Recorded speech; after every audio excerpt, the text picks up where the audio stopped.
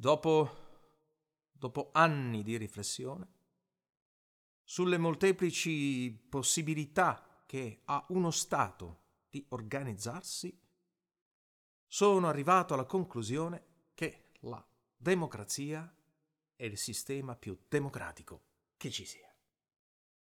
Dunque c'è la democrazia, la dittatura e basta. Solo due. Credevo di più. La dittatura, chi l'ha vista, sa cos'è.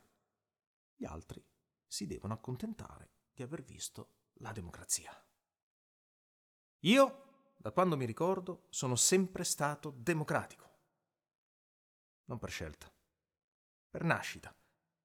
Come uno che quando nasce è cattolico, apostolico, romano. Cattolico, pazienza. Apostolico, non so cosa vuol dire. Ma anche romano. Ma per il resto, come si fa oggi a non essere democratici? Sul vocabolario c'è scritto che la parola democrazia deriva dal greco e significa potere al popolo. L'espressione è suggestiva e poetica. Ma in che senso potere al popolo? Come si fa? Questo sul vocabolario non c'è scritto. Si sa però che dal 45, dopo il famoso ventennio, il popolo italiano ha acquistato finalmente il diritto al voto. È nata così la democrazia rappresentativa, nella quale tu deleghi un partito che sceglie una coalizione, che sceglie un candidato che tu non sai chi è e che deleghi a rappresentarti per 5 anni e che se lo incontri ti dice lei non sa chi sono io, e giustamente. Questo è il potere del popolo. Ma non è solo questo, ci sono delle forme ancora più partecipative. Il referendum, per esempio, è una pratica di democrazia diretta, non tanto pratica, attraverso la quale tutti possono esprimere il loro giudizio su tutto.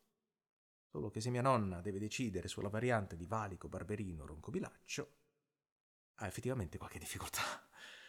Per fortuna deve dire solo un sì se vuol dire no e un no se vuol dire sì.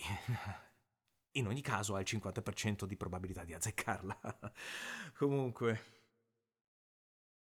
il referendum ha più che altro un valore simbolico, perché dopo aver discusso a lungo sul significato politico dei risultati, tutto resta come prima e chi se ne frega.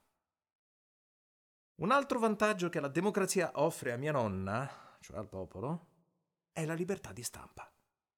Nei regimi totalitari si chiama propaganda. E tu non puoi mai sapere la verità. In democrazia si chiama informazione, che per maggiore chiarezza ha il pregio di essere pluralista. Sappiamo tutto, ma anche il contrario di tutto. Pensa che bello. Sappiamo che l'Italia va benissimo, ma che va anche malissimo.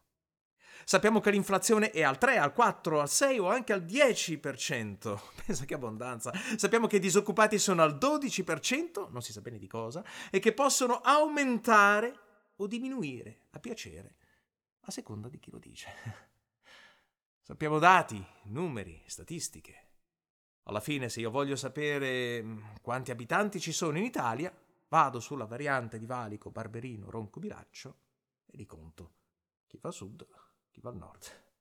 Altro che Istat. Un'altra caratteristica della democrazia è che si basa esclusivamente sui numeri, come il gioco del lotto, anche se meno casuale, ma più redditizio.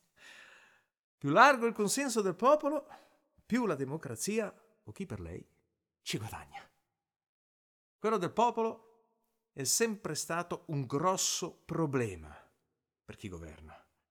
Se ti dà il suo consenso, vuol dire che ha capito, che è consapevole e anche intelligente. Se no, è scemo. Comunque l'importante è coinvolgere più gente possibile. Intendiamoci, la democrazia non è nemica della qualità. È la qualità che è nemica della democrazia. Mettiamo come paradosso che un politico sia un uomo di qualità. Mettiamo anche che si voglia mantenere a livelli alti. Quanti lo potranno seguire?